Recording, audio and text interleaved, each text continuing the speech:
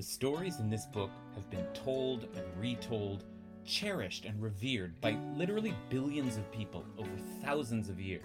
People have devoted their entire lives to studying this book. There are hundreds of thousands of commentaries on it, and many people believe that this book had to have been written by God. The Torah. What's so special about it? Why is it so mesmerizing, and how has it managed to capture the human imagination for millennia? I'm David Kasher, a rabbi at Ikar in Los Angeles, and together we're going to study the weekly Torah portion of the Parsha and figure out why the Torah really is the best book ever.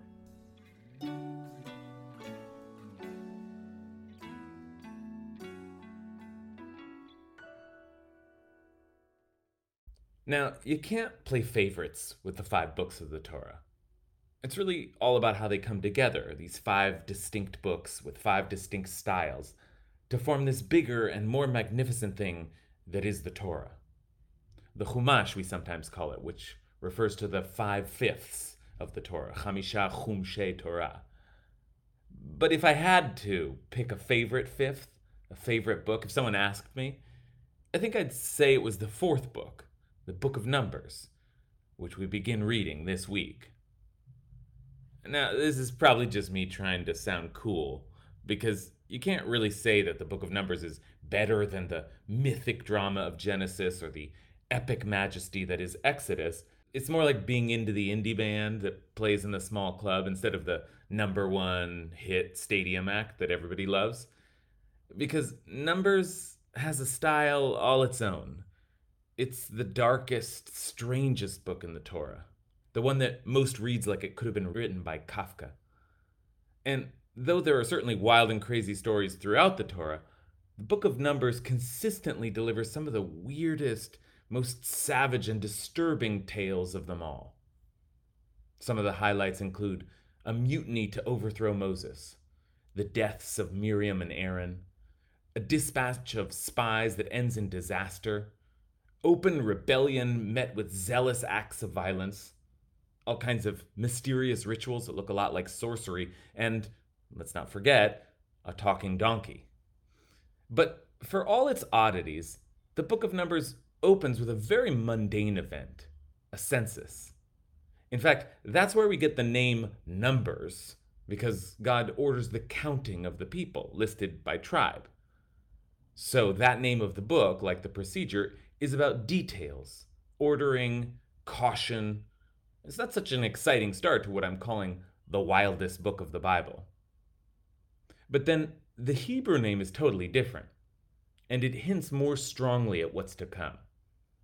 The name is taken, as is the custom, from a word in the first sentence, Bemidbar. There's actually some debate over how to pronounce the name of the book. Is it Bemidbar or Bamidbar? But that's a grammatical issue.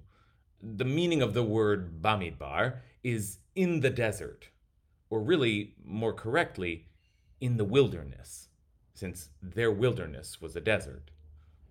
Dr. Erica Brown put it very well in her book on the Book of Numbers called Leadership in the Wilderness, where she points out the diametrically opposed meanings of the Hebrew and English names of the book. She says, Numbers ground leaders in reality, but wilderness, midbar, defies all that the word numbers signifies. One book has 2 titles that wrestle each other and reveal 2 contradictory faces of the biblical text: order, anarchy. So today, I want to focus on the original name and on the anarchy.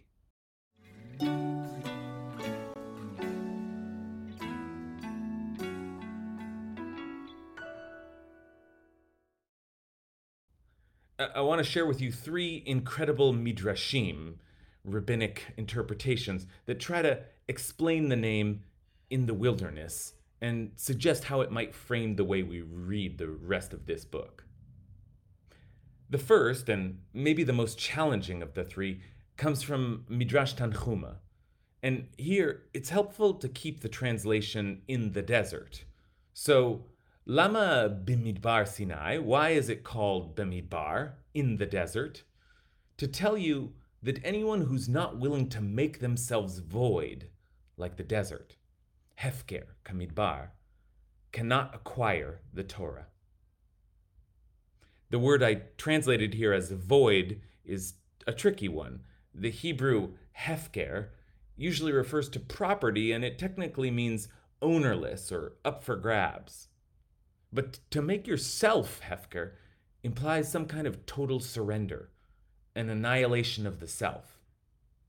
The idea here seems to be that unless you're willing to be completely empty, to let everything go, you can't expect to be able to receive divine wisdom.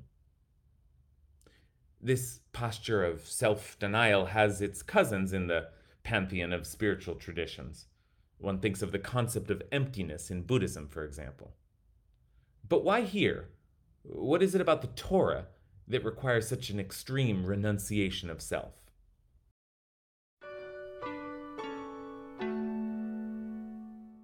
Maybe there's some kind of answer in our second midrash on the meaning of Bamidbar, this one from Psikta de Rav Kahana.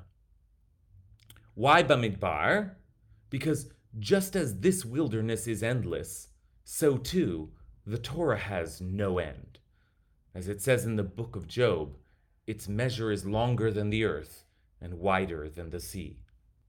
In this reading, the wilderness they are wandering through is the Torah itself.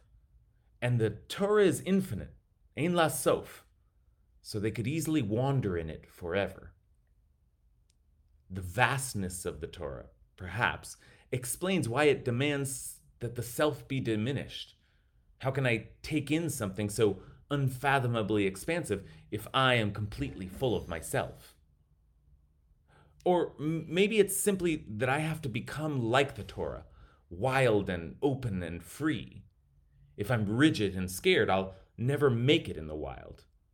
I have to cultivate a wilderness or a wildness inside of me in order to be compatible with the wilderness outside. What's so striking about this imagery, though, is that the Torah seems to have a dangerous element to it. There's something savage and untamed about it. You could get lost in it, could even die in it, if you don't have your wits about you.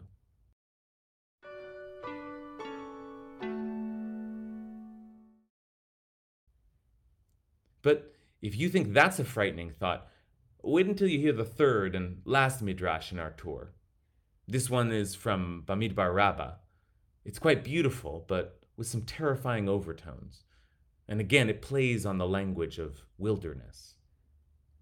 This is like what is written in Deuteronomy. God found them in a desert land, in the chaos of a howling wilderness. God found them in a desert land, for the world was a vast desert until the Israelites went forth from Egypt.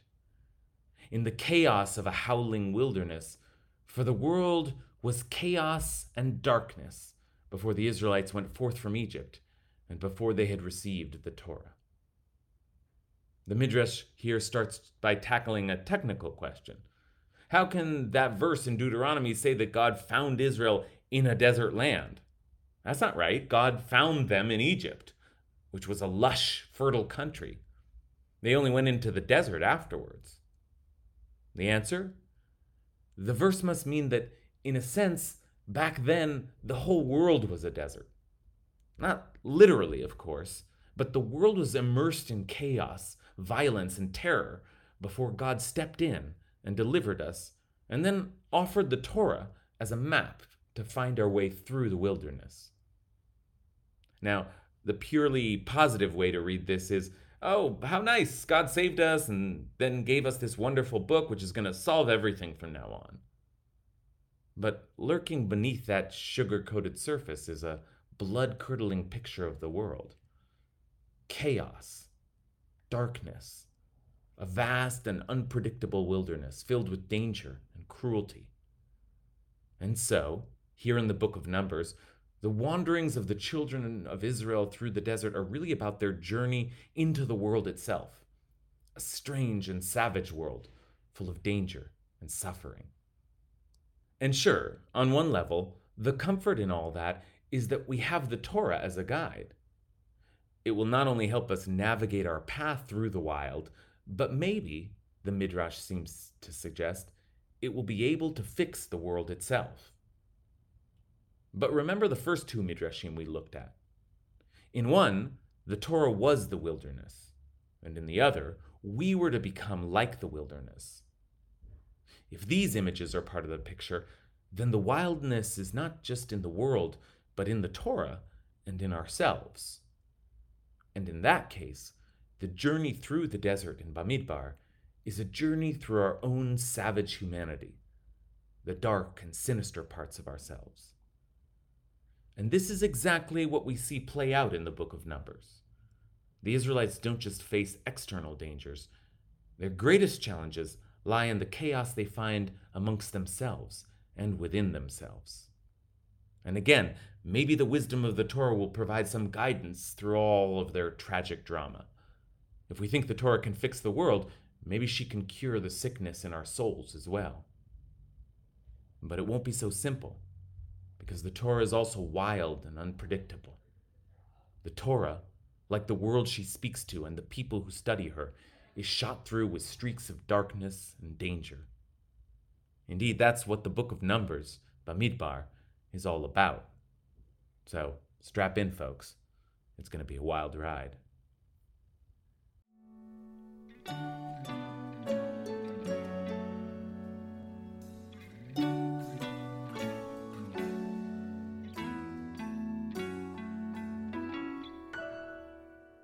Best Book Ever was produced by Ben Cooley and edited by Vera Blossom, and our theme song is Pitchuli by Hillel Tigay.